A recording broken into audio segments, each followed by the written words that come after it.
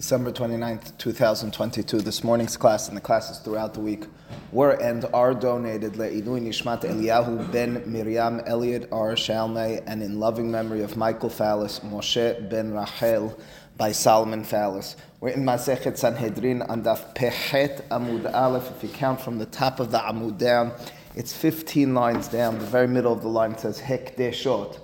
If you recall the context, and I won't promise, but I'll give you my words. The last day we're repeating this context.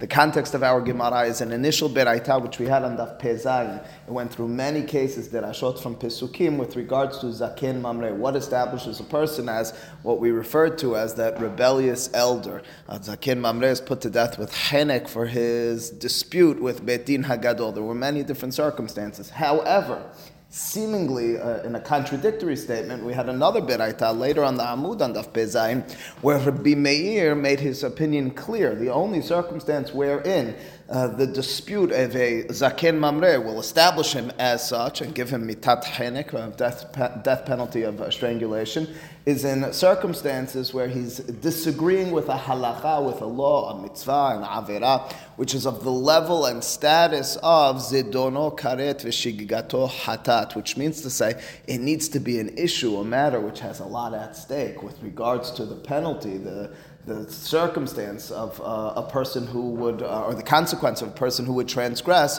following this Zaken Mamre as opposed to the Beit Din. A lot of those cases didn't seem so severe. We'll see today when we talk about, for example, Leket, Shikha, and Peah, when you talk about those mitzvot of giving to poor people, it's very important. Tzedakah is a very important part of our lives, of every Jew's life. Is it really zidono karet? Are you really going to find a circumstance where if we followed the Zaken Mamre, there would somehow, some way, be a karet if you followed him as opposed to another?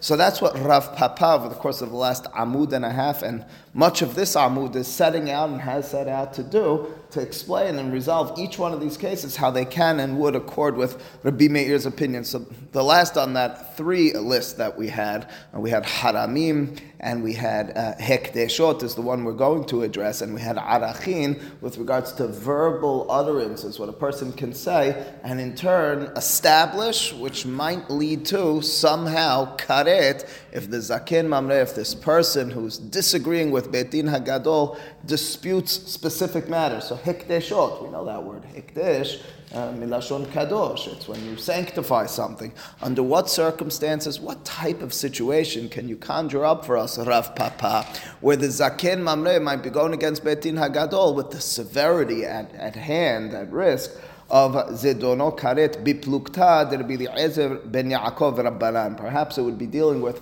a situation along the lines of the Mahloket, Pelukta means dispute, Mahloket of Rabbi Eliezer ben Yaakov and the Chachamim. What's that? The Tanya, after all, we have a Beraita which teaches Rabbi Eliezer ben Yaakov Omer, Afilu sinora shel hekdesh sericha asara bnei adam liftota.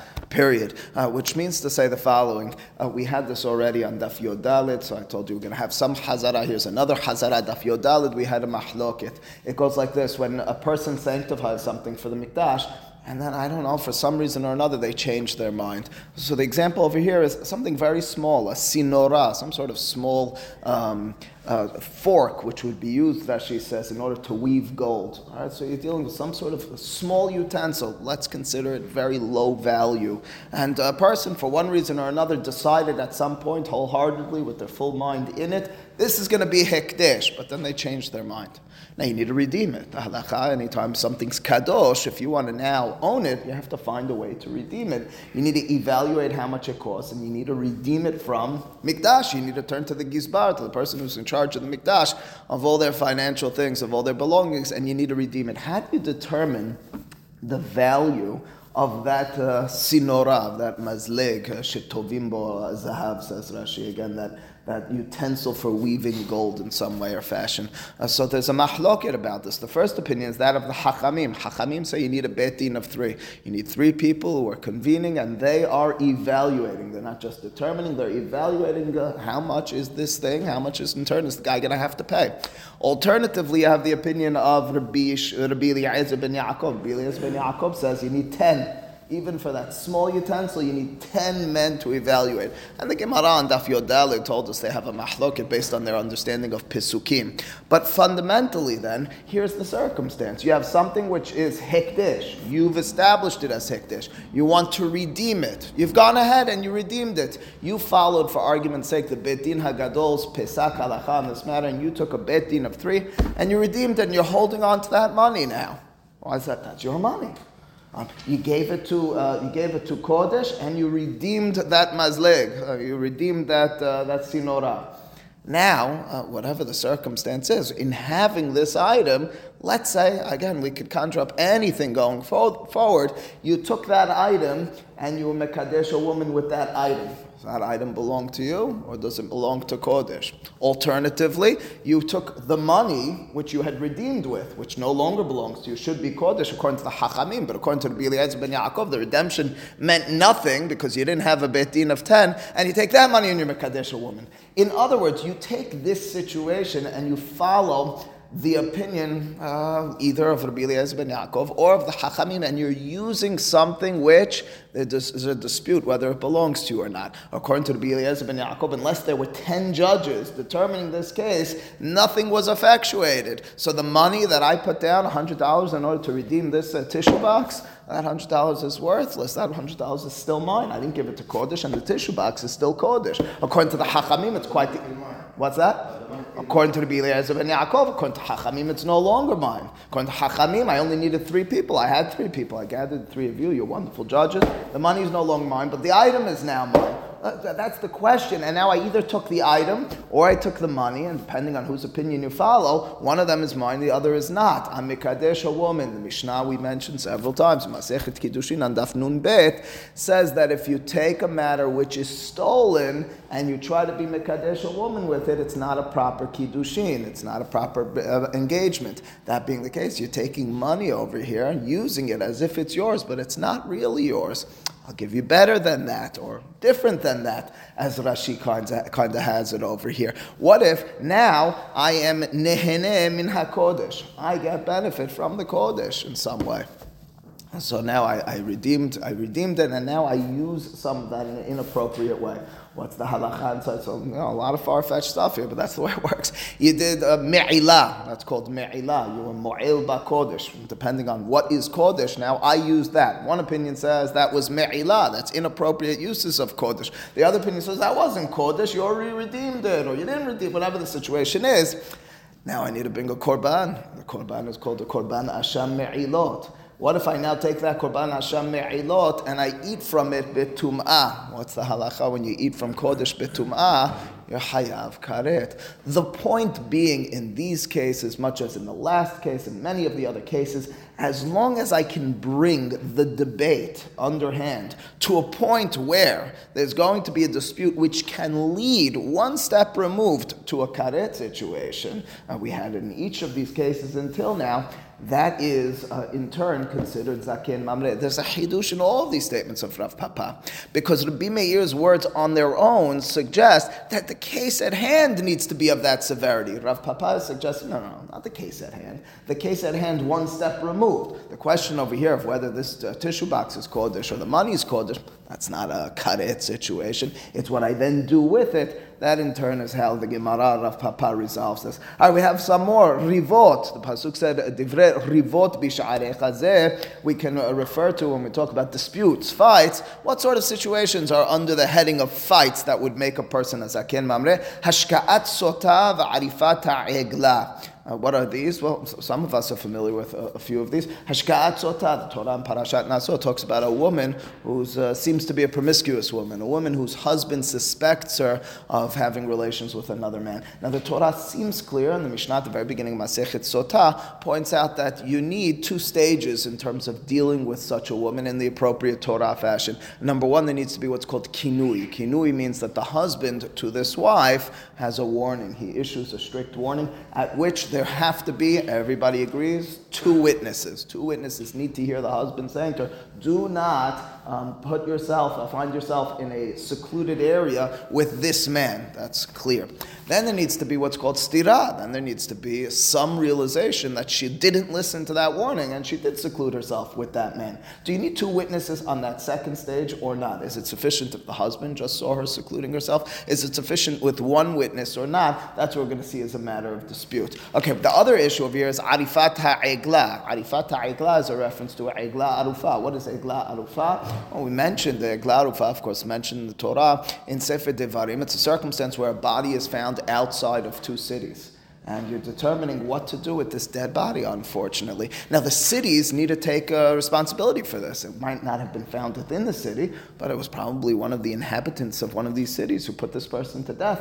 We need to deal with that. We have a responsibility in keeping justice and keeping righteousness in our environment. So the halacha is that you have to measure from the cities that are most adjacent to this body, and then the city most close, or the closest city to that body, is now responsible for a ceremony known as the Egla Arufa. You take this calf and you break the neck, and you have a certain recitation, which is inspiring the people and giving responsibility to the leadership. How do you determine which is the closest city?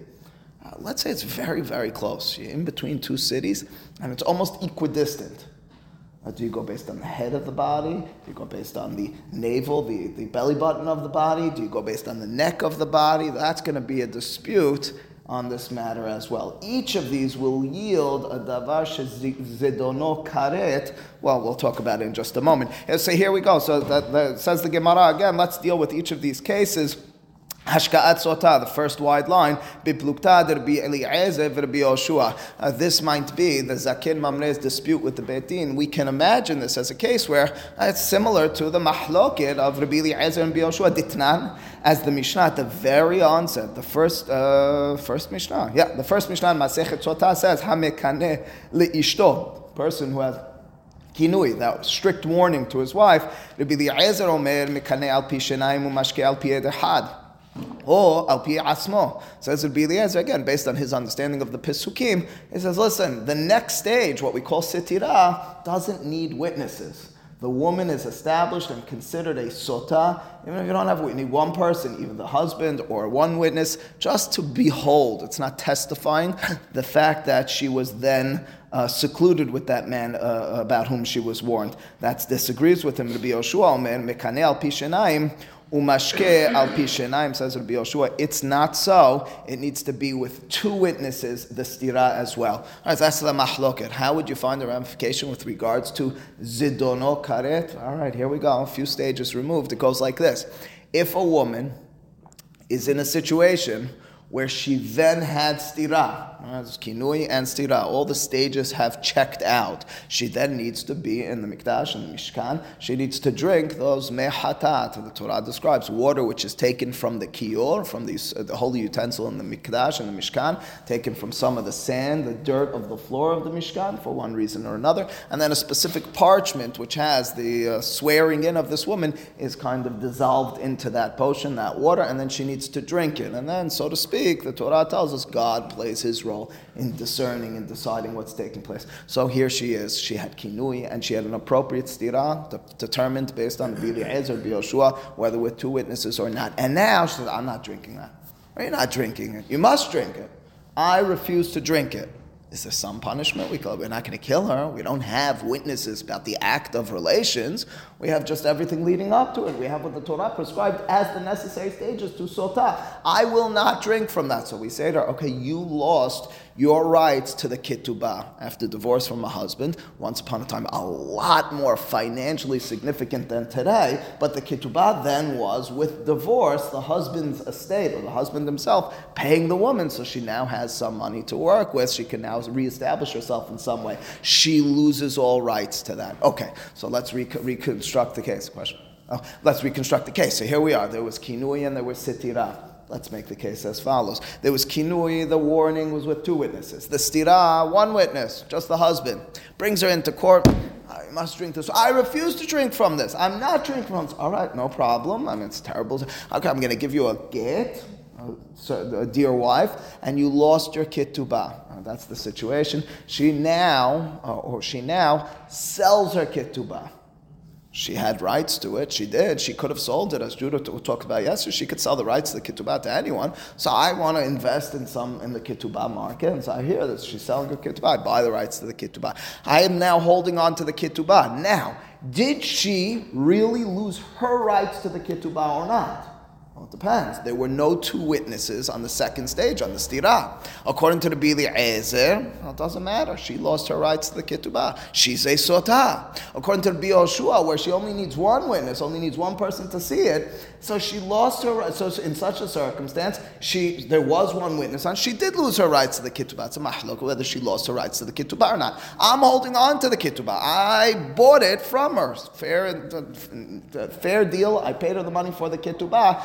I now, listening to the situation, I don't care about any of those details. I'm holding on to it. I paid money for this ketubah. Where's that husband of her? Oh, that guy? No problem. I enter it. I say, I don't care about that ketubah. That ketubah is worthless. She lost her rights to the ketubah. No. The husband hasn't given it to her. She lost her rights to it, according to the second opinion, right? So she may have lost her rights to it, even though there was no witness. That's the question over here. He's claiming she lost her rights to it. I walk into the husband's house. I say, she didn't lose her rights to it. So she absolutely did. I see a beautiful vase on the husband's table over there. I grab the vase. I see his TV and his computer, I don't know what else, his watches and his jewelry. And I walk out of the house with all the value of the ketubah. I says, what are you doing? I said, this is all my rights. I'm allowed to be tofes. I'm tofes all those things. Are all those things mine or not? Well, that's a debate. If he only needed one witness on the stira, all those things are not mine, they're his, because she didn't lose her rights because she lost her rights to the ketubah. Alternatively, if he needed two witnesses on the sitira and he only had one, she never lost her ketubah. She doesn't need a drink from the mesotah. The money then, the value that I took from the husband's estate is all either stolen in my hand or rightfully mine. I take that money, I'm mekadesh a woman with it. Of course, this is our conclusion of the matter. Is she now Eshet Ish or not? That's the situation, perhaps, that might be led into via Zaken Mamre disputing a matter like this with regards to a sota. Arifat Egla. What would the situation where there be a dispute with regards to Egla, Arufa? You have to appreciate the creativity at the very least, all right? It might be we're taking in all sorts of directions, but I mean, so quickly from one case to another, all intricate details. Arifat Egla biplukta derbi li'ezev verbi akiva. With regards to Arifat Egla, again, that situation which we mentioned earlier, Egla Arufa, when the body's found in between the two cities and you're trying to determine which one's the closest one, there happens to be a mahloket between the Tanaim, the rabbis from the time of the Mishnah. Ditnan, as the Mishnah says, me'ayin hayu modedin. As I mentioned to you earlier, how would you be moded? How would you measure which is the closest city? Rabbi Eliezer omer mitiburo, Rabbi Akiva omer mehotamo, Rabbi Eliezer ben Yaakov omer makom shena'asa halal misavaro. Three-way mahlok. Rabbi Akiva says from the hotam. The hotam is the nose of the person. Rabbi Eliezer says from the tibor, from the navel, from the belly button of the person. Rabbi Akiva says from the hotam, from the nose. And Rabbi Eliezer ben Yaakov says from the place where he's established as, generally speaking, a halal, a corpse. Based on a pasuk in Yehezkel, the Gemara elsewhere tells us that's the neck.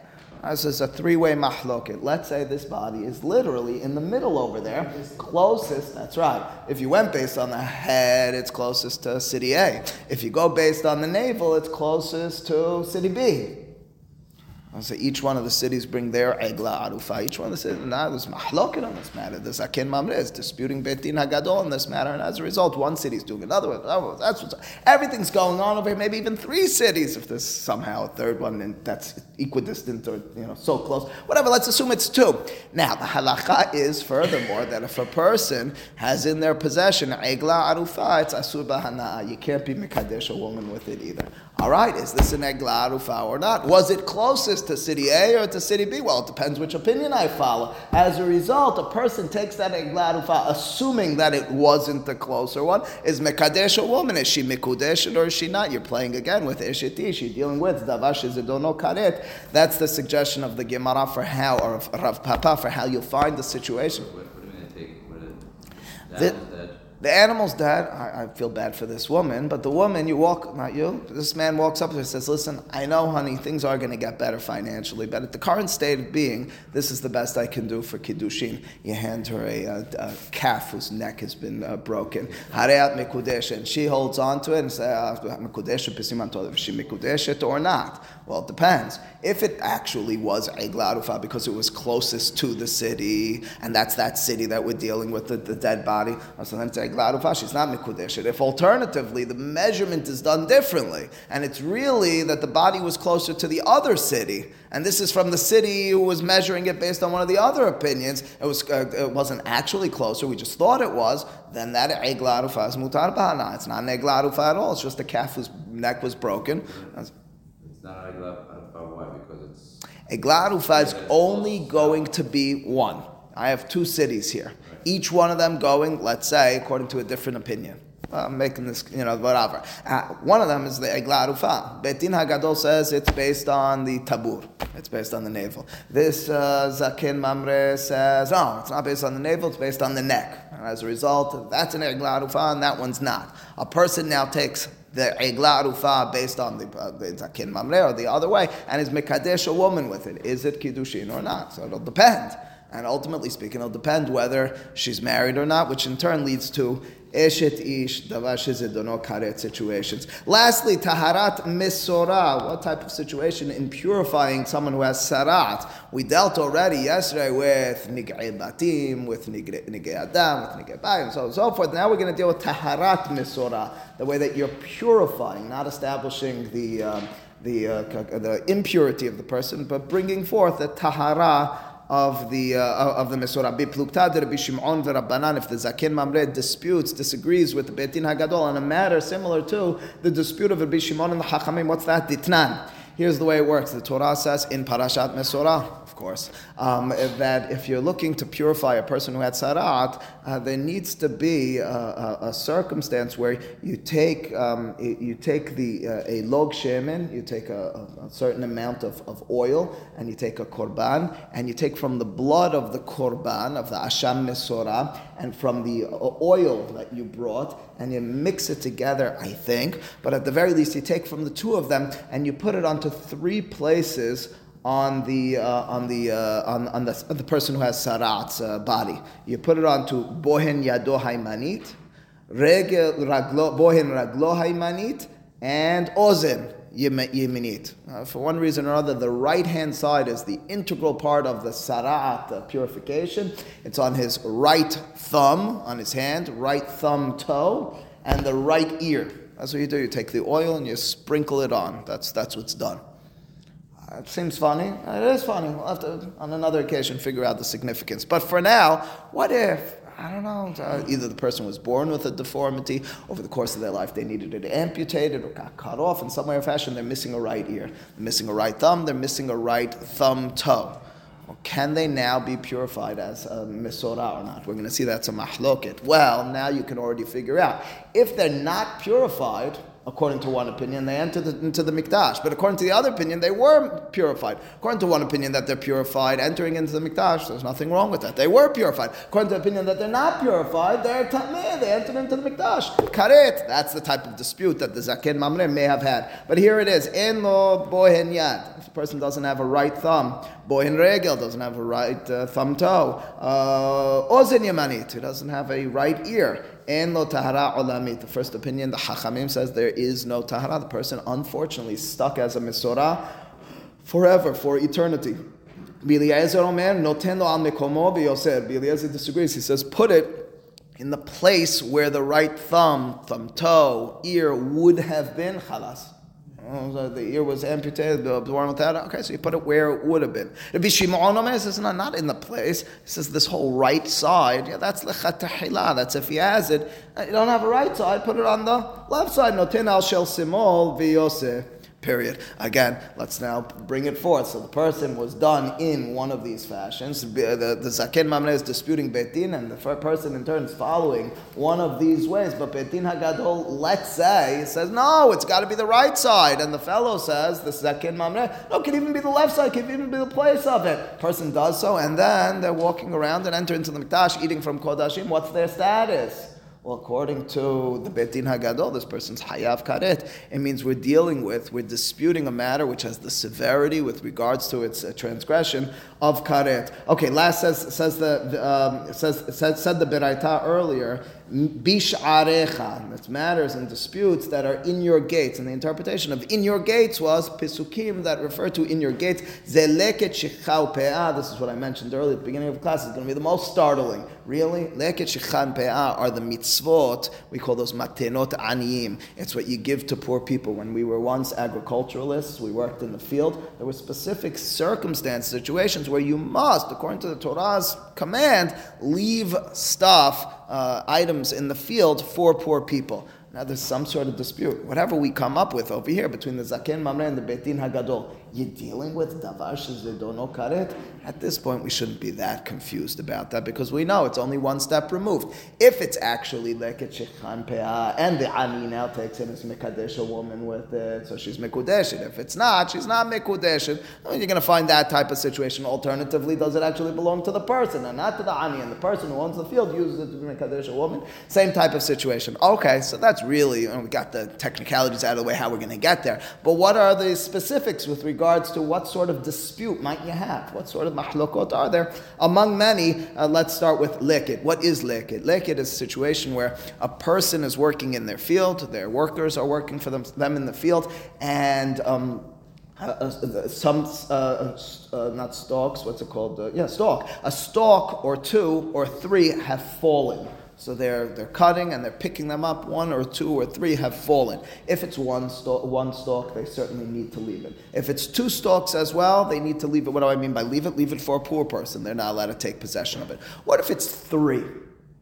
Now this is all based on Pesukim. So on it's three, we're going to see it's a mahloka between Beit Shammai and Beit Hillel. Okay, so in turn, if there were three stalks, according to one opinion that is leket, according to the other opinion it's not leket, it means there's a question about what is the status of these stalks. If these stalks, I know a little bit of a sad way to be mekadesh, well, maybe sold the stalk and you got the money with it, but the question is again, is it actually yours or is it stolen? Ditnan sheneshi bolin leket. The first opinion here says that two stalks specifically is leket. The second opinion says shelosha enan leket. If it's three stalks above two, you don't need to leave it for the poor person. You take it, you can pick it up. Okay, and that's mahloket, as I mentioned a moment ago. Shichicha. Okay, that's not a mahlok. That will be just like shichicha mahloket between Beit Shammai and Beit Hillel. That's leket. That's the first opinion, the opinion of Beit Hillel. What about shichicha along the same lines? Shichicha, instead of talking about a stalk, deals with a sheaf. What's a sheaf? A omer. A sheaf, I think, is like a bushel. It's what Yosef,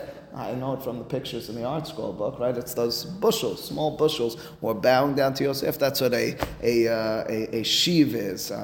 We call it omarim. I'm sure someone could give me specifics on that. Question is as well, shicha means you left behind, you forgot as you were loading up your wagon or your truck, you left behind one sheaf, must be left for the poor people. Two, must be left for the poor people. What about three? According to Beit Hillel, based on their understanding of the Pesukim, three, you're allowed to pick up that much loss for the owner of it.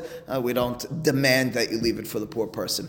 Two, you must leave it for the poor person. Again, Beit Shammai will disagree. So again, it says the Mishnah, Sheneshi bolin leket, Shelosha inan leket, the opinion of Beit Hillel. Shikha, what about when it comes to forgetting the sheaves? Shene omarin, Shikha, Shelosha inan Shikha. Ve'al kulan, and on both on leket and on Shikha, Beit Shammai omrim, Shalosh le'ani, ve'arba' leba'al habayit. Beit Shammai disagrees, and they say the cutoff is 4. If it's 4 that were left behind, 4 that dropped, then it belongs to the owner, the initial owner. If it's 3, it goes even to the poor person. Again, it's a question of possession. Next, pe'ah. We have one more on this list over here. Pe'ah. What is pe'ah? Pe'ah is as well matenot aniyim. It's the prescribed, commanded something that you need to leave for poor people according to the Torah. It's a corner from your field which needed to be set aside for the poor people. Ideally, seemingly, what's that?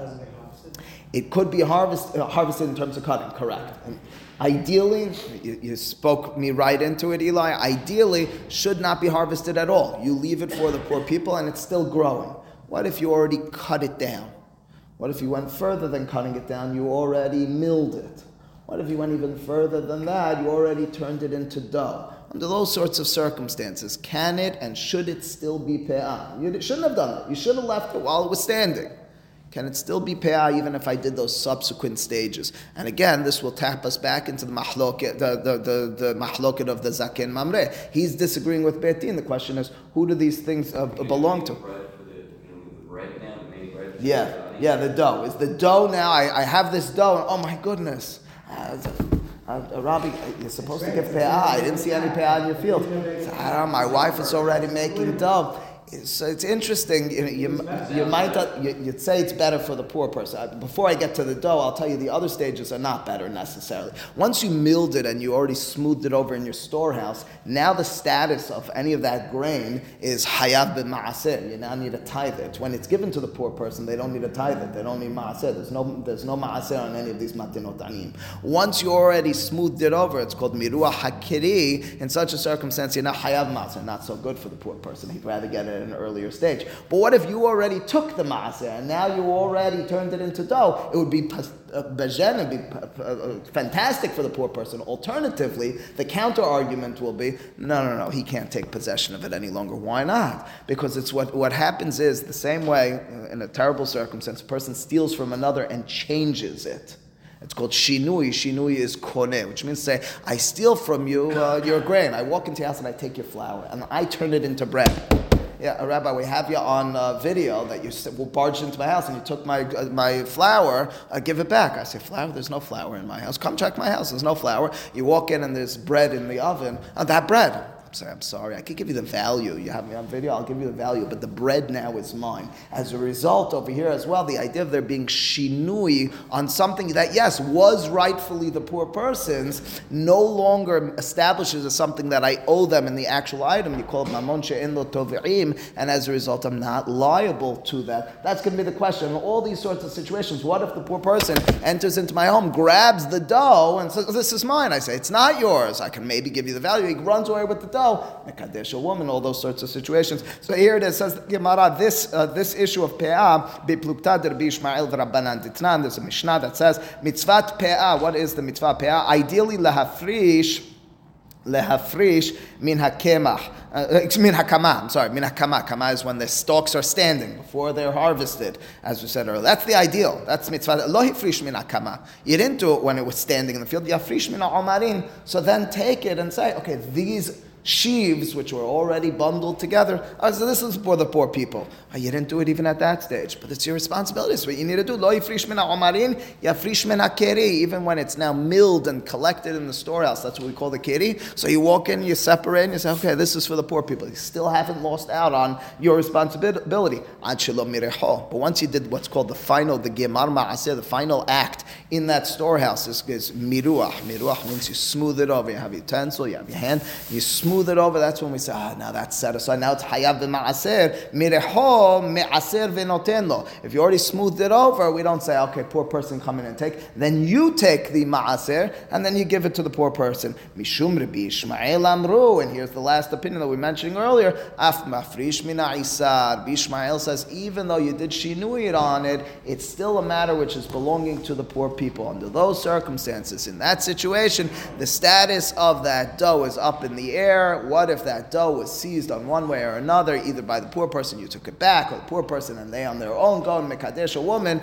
You're dealing with a situation of davar shezedono karet, and in turn a zaken mamre, even according to the Bimeir. With this, we concluded a daf and a half of discussions, as we said, of that beraita, which went through all those cases, squaring it with the severity mandated by the Bimeir of davar shezedono karet in order to establish a zaken mamre. Baruch Adonai le'olam, amen v'amen b'hanana.